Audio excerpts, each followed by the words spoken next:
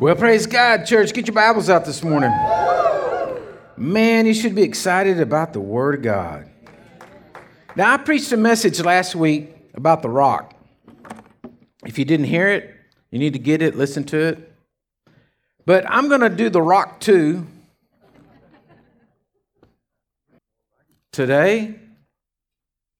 So turn your Bibles to the book of Judges, chapter 6. Now, I'm so glad that I got a few new faces this morning because, all my stories, the old people around here that have heard all my stories, I just number them. Like I just say number 23 and then everybody laughs. And because they've heard them so many times. And see, if I see a new face, so then I get to say, hey, glory to God, that person has not heard number 23. So I get to tell the whole story again. And so you may have heard me preach a message similar to this. I guarantee you didn't hear it exactly like it because it's always different. But it's a story of Gideon. And I was reading this and came across it, and it just jumps off the page to me. And I said, man, I got to preach this again. I just got to preach it because to me, it's one of the most exciting stories in the Bible. I love stories. I love to be a storyteller. I love to listen to storytellers. And as I read the story of Gideon, it's so relevant for today and where we live. You're going to find yourself in this story. It's like the prodigal son. You're in here somewhere. All right, you just go to looking and you just open up your heart right now. You're going to find where you're at in this story. So I'm going to have to do a little bit of reading, and y'all hang with me on it. And then I'm going to bring out some points about it. Now, it starts in verse 1. It says, "And the children of Israel did evil in the sight of the Lord, so that the Lord delivered them into the hand of Midian for 7 years. And the hand of Midian prevailed against Israel because the Midianites and the children of Israel made for themselves the dens, the caves, and the strongholds which are in the mountains." You notice how it says that? It doesn't say they made for them caves, den, and strongholds. It says the caves, the dens, and the strongholds. Y'all see that? It's kind of weird. And you look it up and you go to study it, and they're trying to make that they're trying to make a big distinction that, they went and they constructed this. Some of them went into the caves and some of them the dens and the strongholds. Everybody just say the dens, the caves, and the strongholds. Each and every one of us at some point in our life, whenever life starts to go south with us and we start to, maybe get crazy or whatever, or you've got an abusive family or an abusive parent or something goes wrong in life, what happens to us in life is we start making the dens, the caves, and the strongholds. We start constructing them. We go out there and you just want to dig a hole. Hello? You just want the world to stop. You want to get out of everything. You just want everything to go away. So what you want to do is you just want to make a hole, right? I saw an article about, I think it was a salt mine over in Germany that was, a person bought it and then went in there and completely made in the mines all these huge elaborate homes, and they started selling them off to the wealthy as doomsday bunkers, but they were like doomsday bunkers with their own indoor jacuzzi, you know what I mean? And I thought to myself, looking at it, yeah, you made your den look nicer, but you're still living under the ground. Hello? And sometimes we're like that. We get into a bad situation and we get kind of crazy and we start doing things that are kind of crazy, but then we just try to make our crazy look nicer. But the problem is we're still in crazy. We're still in the den. We're still in the cave. We're still in bondage, right? Okay. Well, this is where Israel had gotten. The Midianites were coming down. It says that they were so numerous, they brought all their camels, they brought all the donkeys, they brought everybody. They just went in there, they ate all the product up, all the wheat up, all the grazing up, everything that Israel had. And so because of that, it caused Israel to retreat. So when I get through this message today, I want every one of you to go home and you're going to be sharpening your sword. You're just going to go home and get the wet rocks out and start sharpening your swords. You're going to be ready to kill something when today's over, I guarantee you. Because what they did is they kept retreating and retreating and retreating until there was no place else to retreat to. Now, what does the Bible tell us in John 10? That the thief comes to kill, to steal, to destroy, right? So Midian is the thief here. They're coming in and they're killing, stealing, and destroying Israel, not totally annihilating them, not causing death within them, but causing them to retreat. So I want you to ask yourself this question. What in life is causing you to retreat? Just think about it. Is it people? If you've gotten in a bad batch of people, you got crazies all around you that have caused you to retreat? Is it sickness? And it got real quiet in here. Y'all got deathly quiet. I mean, I said think, but you can think with a little, you know. I mean, I felt like the oxygen just got sucked out of here when I said that. You see, like if you have had a bad relationship with a person, well, then you don't want to be around people. And then if you see anybody that's like that, well, then, man, you're dodging, you're running, you're going back to your den, your cave, or your stronghold. And if you don't get healed of that, then what happens to you is you become dysfunctional in life. And I'm going to show you at the end of the message what to do. But I'm just trying to open something up to you. You're going to become dysfunctional in life.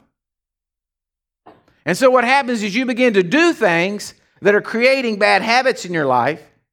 You do things that are creating strongholds in your life. Hello? And it all came about because if you look at verse 10, it says they didn't obey the voice of the Lord. Is the reason why this happened to them. So what happened was they got broken fellowship with their father. They got broken fellowship with him. And so because of broken fellowship, it drove them into this situation to where now they're not operating from the altar of God. They're operating from the dens, the caves, and the strongholds of their life. Hello? Look at the person beside you and say, man, that is good. Okay, so then God here, he wants to turn things around. So it says, let's pick it up. Verse 8. Then the Lord sent a prophet to the children of Israel, and he said to them, Thus says the Lord God of Israel, I brought you up from Egypt and brought you out of the house of bondage. I delivered you out of the hand of the Egyptians, out of the hand of all who oppressed you, drove them out before you, gave you their land. Also I said to you, I am the Lord your God. Do not fear the gods of the Amorites, in whose land you dwell, but you have not obeyed my voice.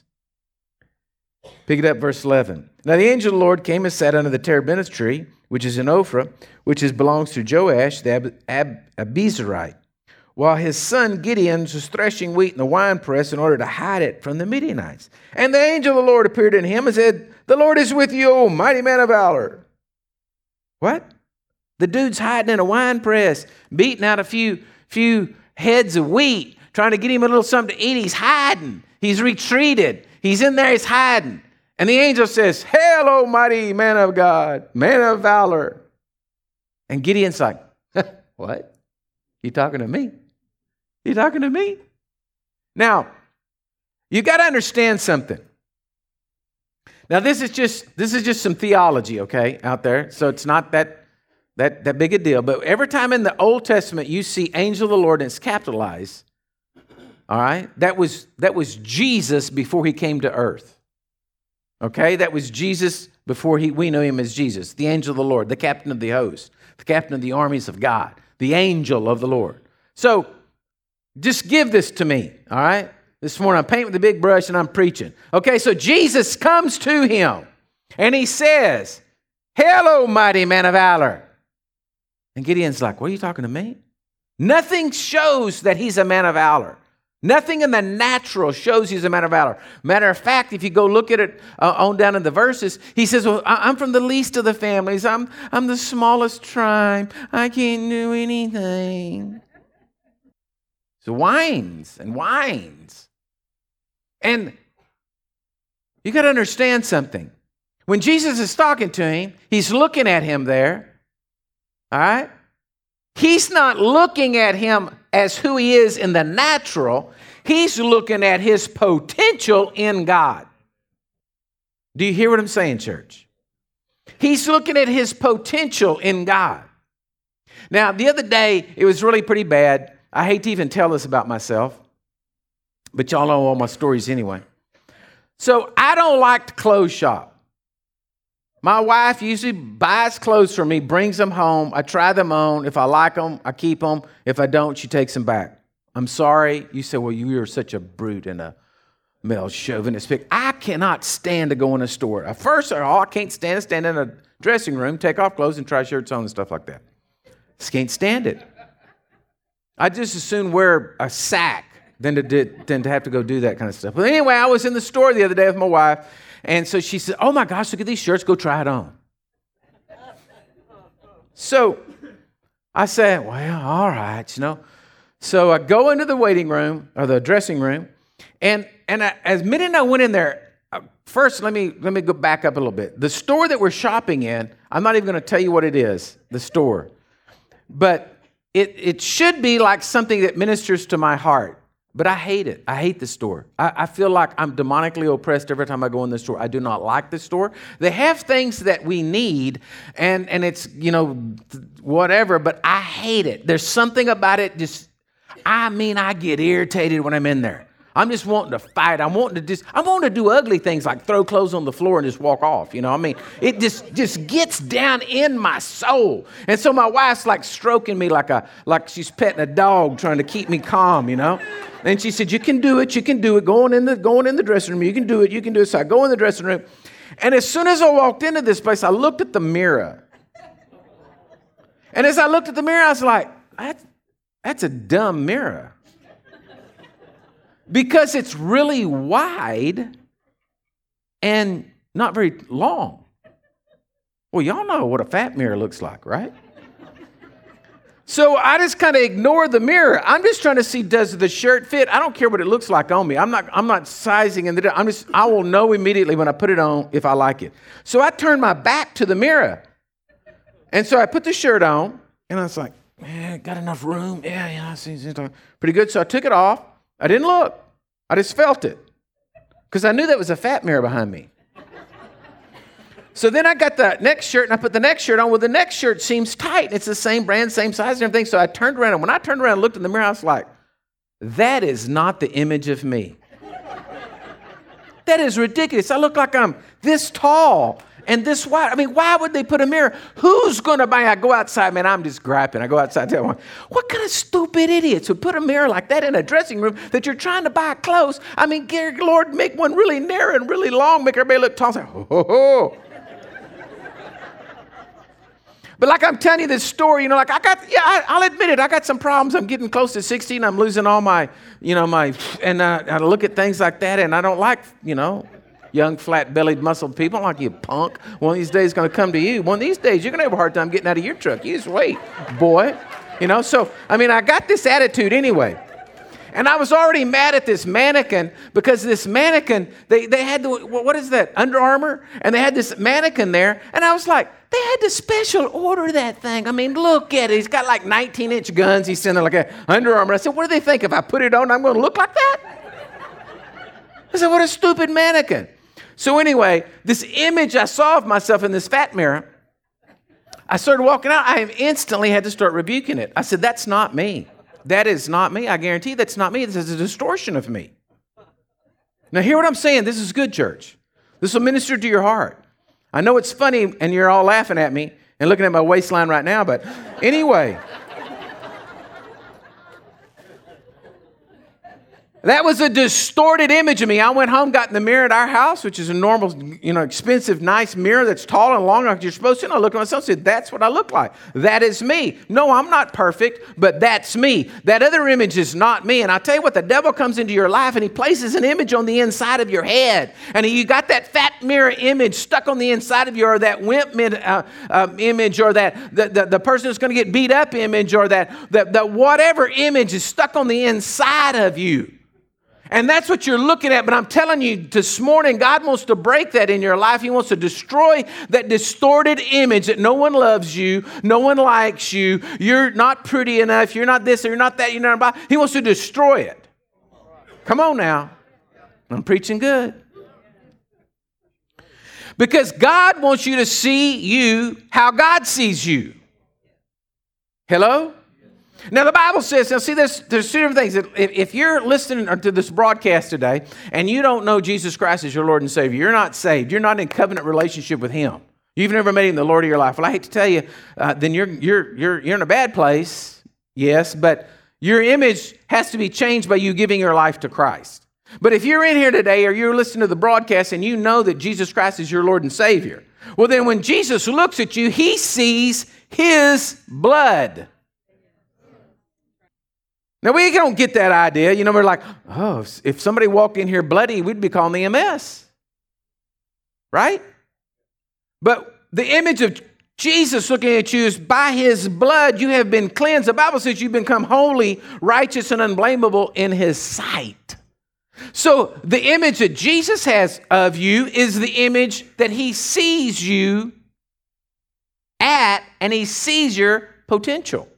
So when he looked, I know it's old covenant, he wasn't saved, and I'm preaching and coming out with a big broad brush this morning, but give it to me. When he looked at Gideon, he's looking at Gideon seeing his potential in Christ, and he's looking at Gideon saying, hey, you mighty man of valor, you're going to defeat a whole nation of Midianites for me.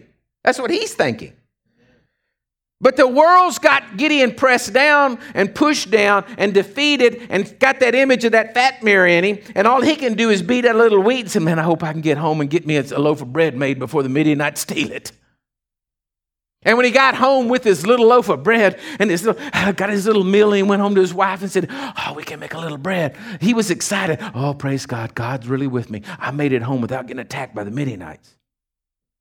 And God's saying, I want you to destroy the nation.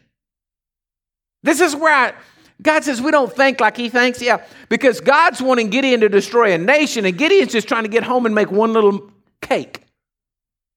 He's trying to get a biscuit made. Are y'all with me? He thinks he can make 2 biscuits. And God says, no. I see you wanting, I'm going to use you to destroy the nation of Midian. You see, folks, you got to let the Holy Spirit come on the inside of you and destroy that image in that fat mirror. You got to get that distorted image of you out of your life, and you've got to get the image of who Christ sees you as. Oh, he just sees me as, I just mess up all the time. No, he doesn't see you like that. He sees your potential. Now, this gets better. Okay? This is what Gideon replies. Verse 13. And Gideon said to him, "O my Lord, if the Lord is with us, why then has all this happened to us? And where is all his miracles which our fathers told us about? Did not the Lord bring us up from Egypt? But now the Lord has forsaken us, delivered us into the hands of the Midianites." He has the audacity to turn to the angel of the Lord, to Jesus, and say, well, if that's so, then how come all this is happening to us? Nothing drives me crazier than people who don't serve God, who don't worship God, who don't have a relationship with Jesus. When something goes wrong in their life, they turn on God and say, why did you let this happen to me?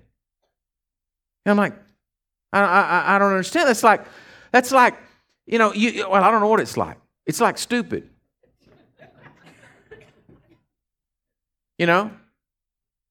It's like owning a Ford truck and it breaks down and you go to the Chevy dealership and say, why'd y'all let this happen to me?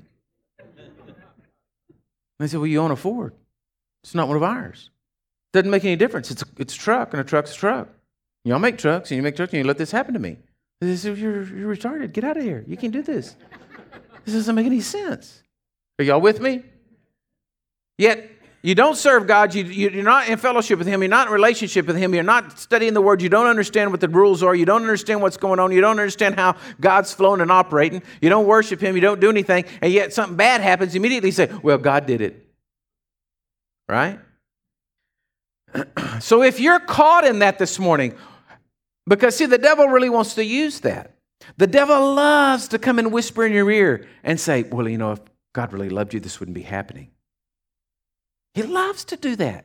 It's his favorite trick. It's the favorite thing of the enemy to come in there and whisper in your ears and say, if you were really, God really loved you, if you were really good, if everything was okay, everything would be all right. You wouldn't be walking through this. He loves that trick because then you get into doubt. Everybody say doubt. Look at the person beside you and say, don't walk in doubt. Because what happens is the moment you get into doubt, you're not in faith. Right? Because doubt is the opposite of faith. And faith is the only thing, the Bible says, that moves the hand of God. So you have to stop looking at saying, why? Get out of that. Just get out of it. It happened. People spend too much time trying to, what's the word? Trying to, I'm thinking, what do you call it when you take a, like in school, and you dissect? Thank you, whoever said that. Whenever you dissect, they're trying to spend too much time trying to dissect the animal, the problem, the thing, and trying to figure out all these things. Look, it happened. We've got to pick up and go on. We've got to get in faith. Don't get in doubt. Don't get so caught up in the dissection of what's happening in life. Just start living life in faith. If not, you'll be like Gideon, and you'll find yourself and you'll remain in the strongholds, in the dens and in the caves. You will not be set free as long as you're trying to say, well, God, you know, when I did this, and I said to do that, and you did that, and then he did this, and she said this, and if you really were going to do this, and you did that, and you're spending your whole life like that, you're not getting anywhere. All you're doing is breeding doubt in your life. Okay? Now, let me get to the good stuff. Verse 14, then the Lord turned to him and said, go in this might of yours, and you shall save Israel from the hand of the Midianites. What might? Now listen to this. What might? He's hiding in the winepress. The only might that I can really see in him, he's not scared to backtalk the angel of the Lord. And that could just be ignorance.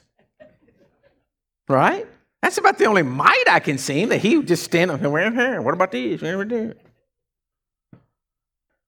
I want to break this verse down into two. The first thing I want you to look at is he says, go. Go in this might of yours. Now, according to Romans 12:3, each one of us, every man, woman, child on the face of this earth has been dealt a measure of faith. According to Romans 12:3, right? It says, for I say that through grace it was given to me, everyone who is among you, not to think more highly of himself as he ought to think, but to think soberly as God has dealt to everyone a measure of faith. Everyone has an ability to believe. A measure of faith. All right? A measure of faith. Doesn't say you have all faith, but you have a measure of faith. But how big's your measure? Have y'all noticed, like, I bet they make them, and I'm needing them. You know, like you start to look at it, what's a teaspoon or, you know, half teaspoon, quarter teaspoon, you know, have a little, and they always write it on there. If you get the ones that have like molded plastic and they have the number molded in there, have you noticed how you can't read it?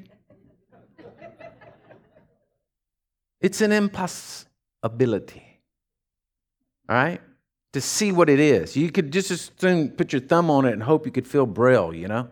You can't see what it's in there. You don't know what the measure is, if that is a half or quarter. But I'm saying to you, everybody's been dealt a measure. All right? Well, the good news is Matthew 17:20. Matthew 17:20 says, all you need is a mustard seed of faith. Because of your unbelief, he said, surely I say unto you, if you have faith as a mustard seed, I'll say to this mountain, move from here, and it will move, and nothing will be impossible for you. A mustard seed. Have you ever seen a mustard seed? Little bitty seed. Little bitty tiny seed. So if you've already been dealt a measure and it only take a mustard seed to move a mountain, then we're all equipped. Do you follow what I'm saying? No one in here can say, well, I just don't have enough faith to believe. Well, you only need a mustard seed to move a mountain, and you've all been dealt a measure. So, hello? Y'all with me? So everybody say, I'm equipped. You already got everything in you need. But you got to be doing something with it. You could take a mustard seed and just hold it in your hand, the mustard seed, and it's never going to grow. It's never going to sprout. It's never going to do anything. It's never going to produce, right? It'll just sit there dormant, and you're laying there in your hand until it's got to get into the ground, right? And then got to have water, and it's going to break down, and it begins to take root, seed and everything, but you've got to do something with it. Looking at it is not going to make it grow. Showing people, oh, look at my mustard seed. Ain't going to work. So when God looked at Gideon and said, "Hell, yo, mighty man of valor," He's looking at the mustard seed of faith on the inside of him, knowing that he can become a mighty man because he sees his potential on the inside of him to defeat all of the Midianites. God is looking at each and every one of you today. He's looking down inside of your heart. He knows that you're equipped with at least a mustard seed of faith in you. He's looking at your potential saying, I want you to just take over that nation. Let's just put it down different. I'm going to watch them defeat sickness. I'm going to watch them defeat poverty. I'm going to watch them see their whole family get saved. I'm going to watch them, do this. I'm going to watch them do it because they have the potential being the seed of faith that's on the inside of you. But you got to do something with it. You can't walk around and say, "Oh, if God would do this," or "Oh, God, I know it would be so great if you would do this." No, He's saying, I want you to go. I want you to have some action to your faith. I want you to have faith that moves mountains. I want you to have faith that moves, because James 2:20 says, "Don't you know, O foolish man, that faith without works is dead?" Faith has to have some action to it. So he told Gideon, "Go in this might of yours." Are you hearing me? Everybody say, I got a measure of faith. Faith's not asking and waiting for God to do something. Do you hear what I'm saying? You've got to understand this. I know that people have taken the faith message and maybe just, made a mess of preaching it and doing it. But I want you to understand something. You are not going to move. You're not going to see God move and all you do is sit around and ask God to do something. God wants you to do something. God wants you to take some action. Now, you got to have action based upon what His Word is He tells you to do, which I'll show you here in just a minute. You've got to follow directions, right? But in general, if you don't put action to your faith, you're not going to see God move. You got up in today and had action that you put to your faith, and you came to church. You didn't just sit at home and say, "Man, we ought to go to church. It'd be really good. I bet the presence of God's there. I bet God's doing all kinds of great things. Bet that's going to be a great message. Bet it's going to be faith. Yeah, we ought to go." But you don't go. If you don't get up and go, then how could you do that? Right? You can talk all the good things. "Oh, it's the best church. I've got the greatest church." You can tell everybody how great your church is. But never go. Are you following me? Faith has got action to it. But what's really scary is so does doubt. Ask yourself the question, are you operating the actions of your life? Are you operating more in faith or in doubt? Because doubt has action to it also. I'm not going to go there. I'm not going to do that. It has action to it. You put action to it. And the moment you put action to doubt, boom, you're sunk.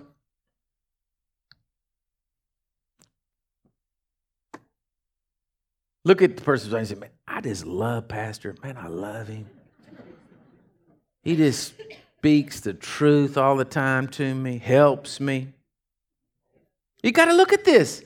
Gideon, he's looking at his potential. He's looking at him, like, just give me this one. He's just looking, he's seeing down on the inside of me, seeing right through everything, seeing through it. Whoa. I can see that faith on the inside of him. I can see that mustard seed amount of faith. He can destroy that whole nation of Midian. And let me go to the second part of that. Well, okay, let me continue. He says, "Go in this might of yours." So the second part of that first faith has action, but then what's the mighty part of him is, man, folks, the Word of God, the promise of God that we have, that if we'll just take that faith and put it in that Word, we see something happen. It's a mighty thing. It's a powerful, mighty, mighty thing. Are you following me?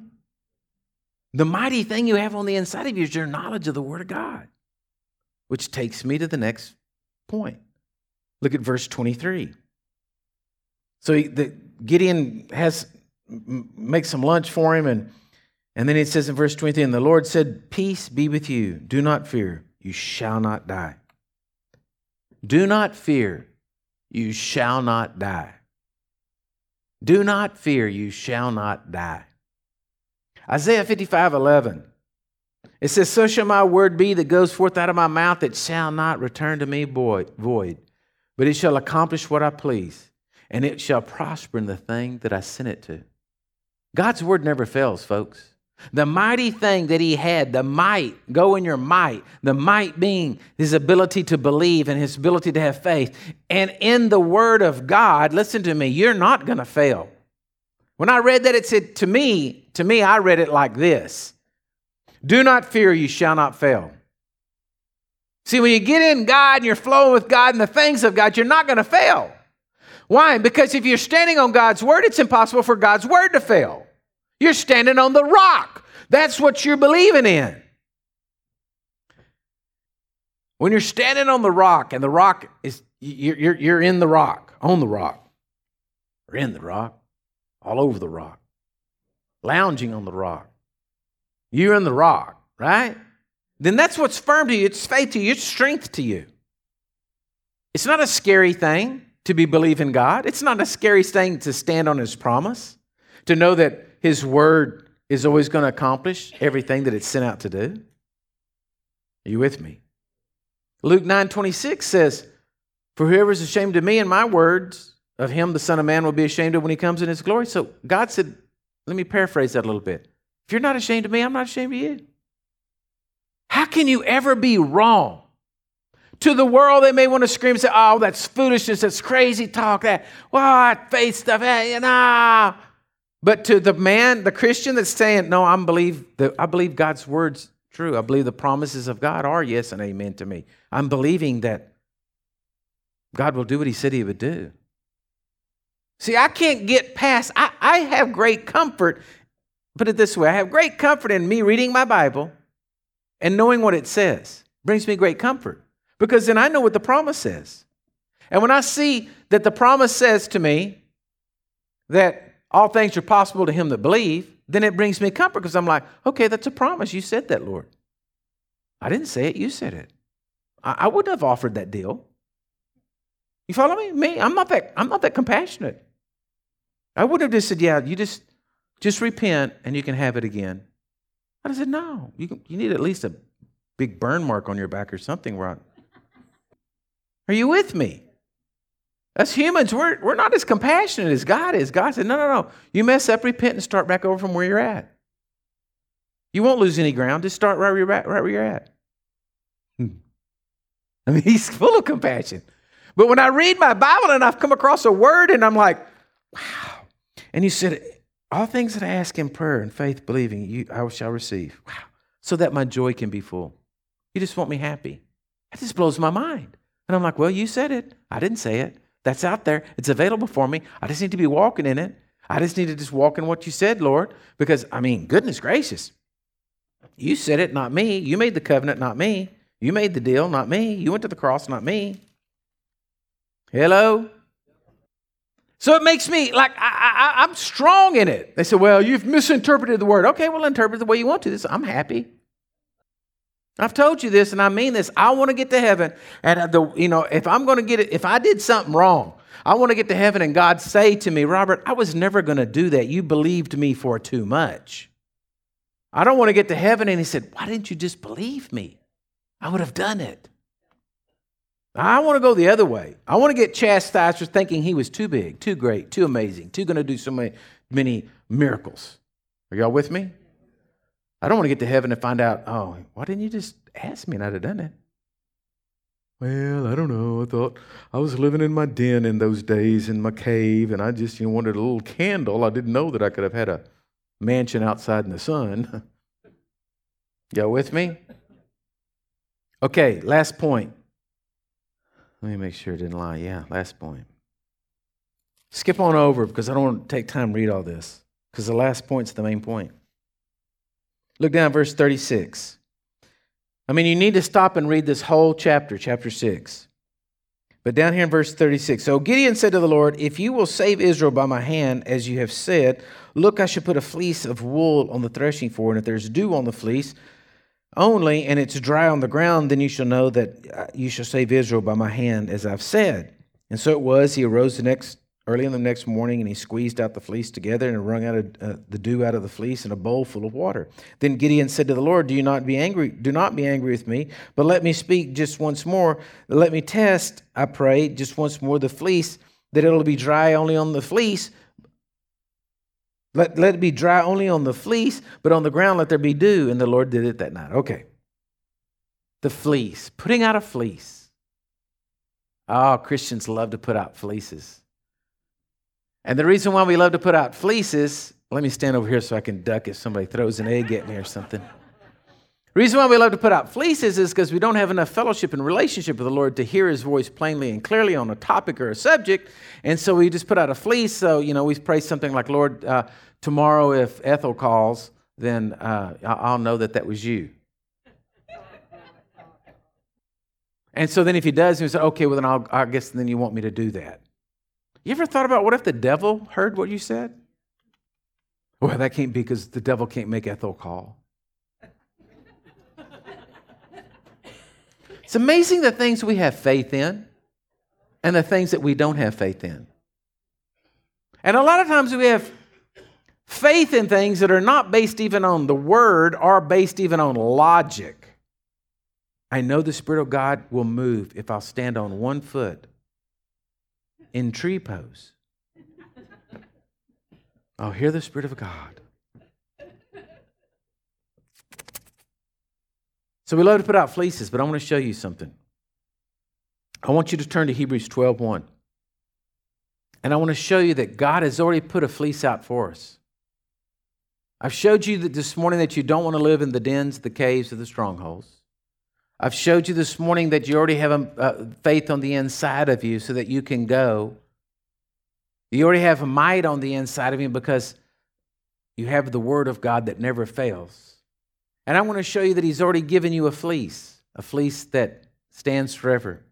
It says, therefore we also, since we are surrounded by so great a cloud of witnesses, let us lay aside every weight of sin which so easily ensnares us. Let us run with endurance the race that is set before us, looking unto Jesus, the author and the finisher of our faith, who for the joy that was set before him endured the cross, despising the shame, and he sat down at the right hand of the throne of God.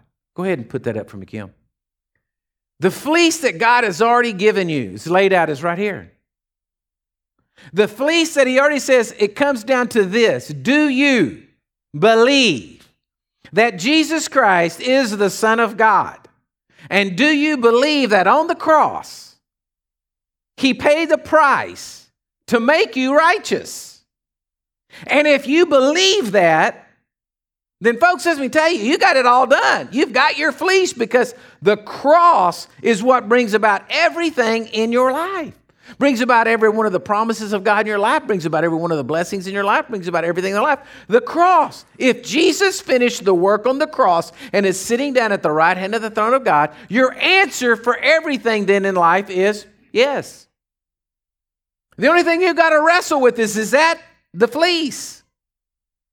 You see, Gideon, he needed something, some sign, hard evidence, some physical hard evidence. I'm going to put the lamb skin down. If it's got dew on it, then they heard me. Okay, well, I don't want to be too much of a problem, but, because this is Gideon, right? I don't want to be too much of a problem, but let's just do it in reverse tomorrow. Let it be dry and the ground be wet. So God said, okay, I'll show you a sign. I'll show you a sign that I'll do what I said I would do. Hear what I'm saying? I'll show you a sign that I will do what I said I will do. He says to you this morning, I will show you a sign. There he is on the cross. I will show you a sign that I will do what I said I will do. And it's in Jesus, because in Jesus, if he is the Son of God and he sat down at the right hand of the throne of God, and the Bible says if you've got faith and believing in him, then all the promises of God are yes and amen to you.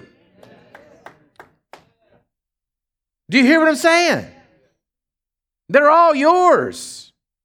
You're not wrestling to see, is God, I wonder if God would do this. I wonder if God would do that. I wonder if God would. No. Take it like Gideon did. Say, hey, the lambskin's dry. The cross right there. If you're believing that Jesus Christ is the Son of God and that He died on the cross for your sins, then folks, you've already got your fleece laid out. There's no sense letting the devil talk you into believing anything else. There's no sense letting the devil take you down any other road. There's no sense in letting the devil steal joy from you. There's no sense in letting the devil do anything in the world for you. You believe Jesus. He's your answer. There He is on the cross. And Resurrection Sunday, He rose from the dead. You've got your sign. You have got your sign. Jesus on the cross, dying for you. No need for another sign. So now you can take what He said to Gideon and say, don't fear. You're not going to die. You're not going to die. You're not going to fail. You're not going to fall short. You're not going to get left. You're not going to go broke. You're not going to die prematurely. I don't care what it is in life. It can't kill me. I want to tell you something. I want to die on the day when Jesus tells me it's time for me to go home. End of story. Now, if I go home and start playing Russian roulette, that's my own stupidity. Hello? You can't sit there and say, well, what if this happened? Or, well, wait a minute. The promises of God are yes and amen to you. Yes, we get some hard whacks in life. Yes, sometimes things are thrown in our direction we don't want to mess with. But you know what? If you take the attitude like Gideon and said, you know what? You picked the wrong person. I'm going to beat you. And I'm going to beat you bad. I'm going to make you hurt. I'm going to make you suffer. You're going to find out picking on me was the wrong person to pick on. The devil's a bully. That's all he is a bully. He wants to push you. He wants to steal from you. He wants to make you think that he's so powerful, so strong. And I'm telling you, to get to heaven, the Bible says it. It actually says it in Isaiah, that you're going to get to heaven. You can look at him and say, that was the devil? I mean, Hollywood wants to make it up, this horned beast that comes coming up and whatever. Right? And when I read that scripture, and I've read it and studied and looked at it, it's like you can go look at everything about it. It's a surprise that that's all it was. So it's like, to me, like a chihuahua that barks like a Doberman. Right? When as long as he's behind the counter and you can't see it, you think it's a Doberman. And then he finally sticks his head around and looks, and it's just a chihuahua with a very deep voice. And you're like, really? I'll kick you across the room. Right? But he's just back there, and you think, my God, there's a Rottweiler back here. And that's the connotation of that scripture in Isaiah, that we look over and say, that was the devil? That's what fooled me? That's what fooled the nations? That's what got everybody to not serving God? And over here, you can't even look because God's bright and the light's so bright and it's just so amazing. And then you look over there and you're like, that fooled me from serving Him? That fooled me from not believing? That fooled me from not having and using my measure of faith for God? Folks, it's time for us to wake up. It's time for us to get out of our dens and our caves and our strongholds. It's time for us to rise up. And if you say, well, I don't know how to get out of my den, my cave, my stronghold, well, talk to Dr. Brown. We'll take you right through Freedom Prayer. We'll help you out. We'll give you some keys to unlock the doors and get out. It's no good living in a cold, damp, musty place. You need some fresh air. You need the life of the Holy Spirit blowing through your life, bringing victory when you look at a situation and you're like, man, I can do this. This ain't no problem. Yeah, I can defeat that. Yeah, I can walk in victory in that. Yeah, Lord. Start to see yourself. Get that bad image out of your mind. Get that fat mirror image out of your mind.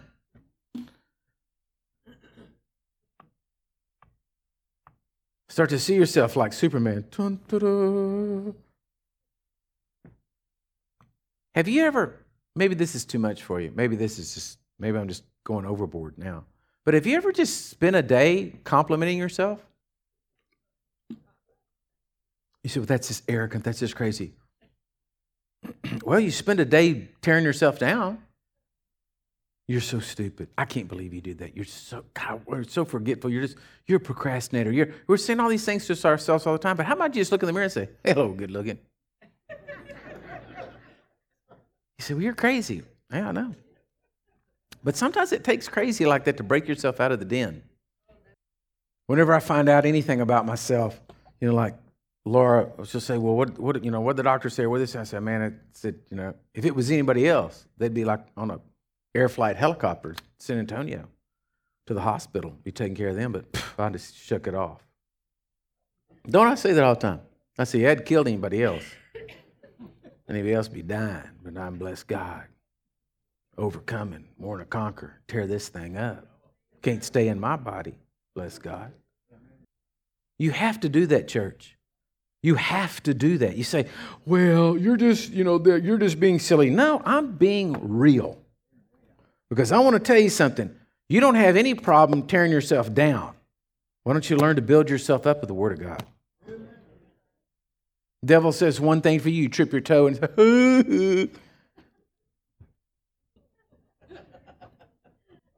why don't you just turn it around? Grab him by his old tail, shake him around a little bit and say, you want some of me? Say, man, this ain't no problem. No step for me, bless God. I can conquer it. I can overcome it. Lord, just give me the direction. I'll go in this might you gave me, and we'll defeat the enemy. Amen? We'll put your Bibles up and stand to your feet. So it's the cross, church. There it is. There's your fleece. Do you believe it? If you're out there listening today or watching the broadcast and you've never made Jesus Christ the Lord and Savior of your life, today's your day. I encourage you right where you are just to begin to call out on Him. Believe that Jesus is the Son of God, that He went to the cross, that He paid the price for you and for me. And He is sitting at the right hand of the throne of God. Ask Him to come into your life. Ask Him to forgive you of your sins, and He will. The Spirit of God will touch you right where you are. He will bless you. He will heal you. Now, if you're in here, can I have my prayer team come down? If you're in here today and you don't know Jesus Christ as your Lord and Savior, you're not sure that if you died, you'd go to heaven. Well, we got a prayer team up here to pray with you. And I'm not going to ask you for like a show of hands and do all this. I just want you to understand. Do not walk out of that door unless you know that you know that you know that you know that you're right with Jesus.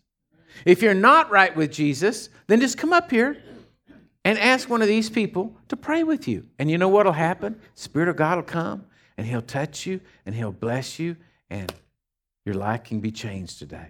For all the rest of you out here, it's time to crawl out of your cave. It's time to get out of the strongholds. It's time to get out of the dens of life.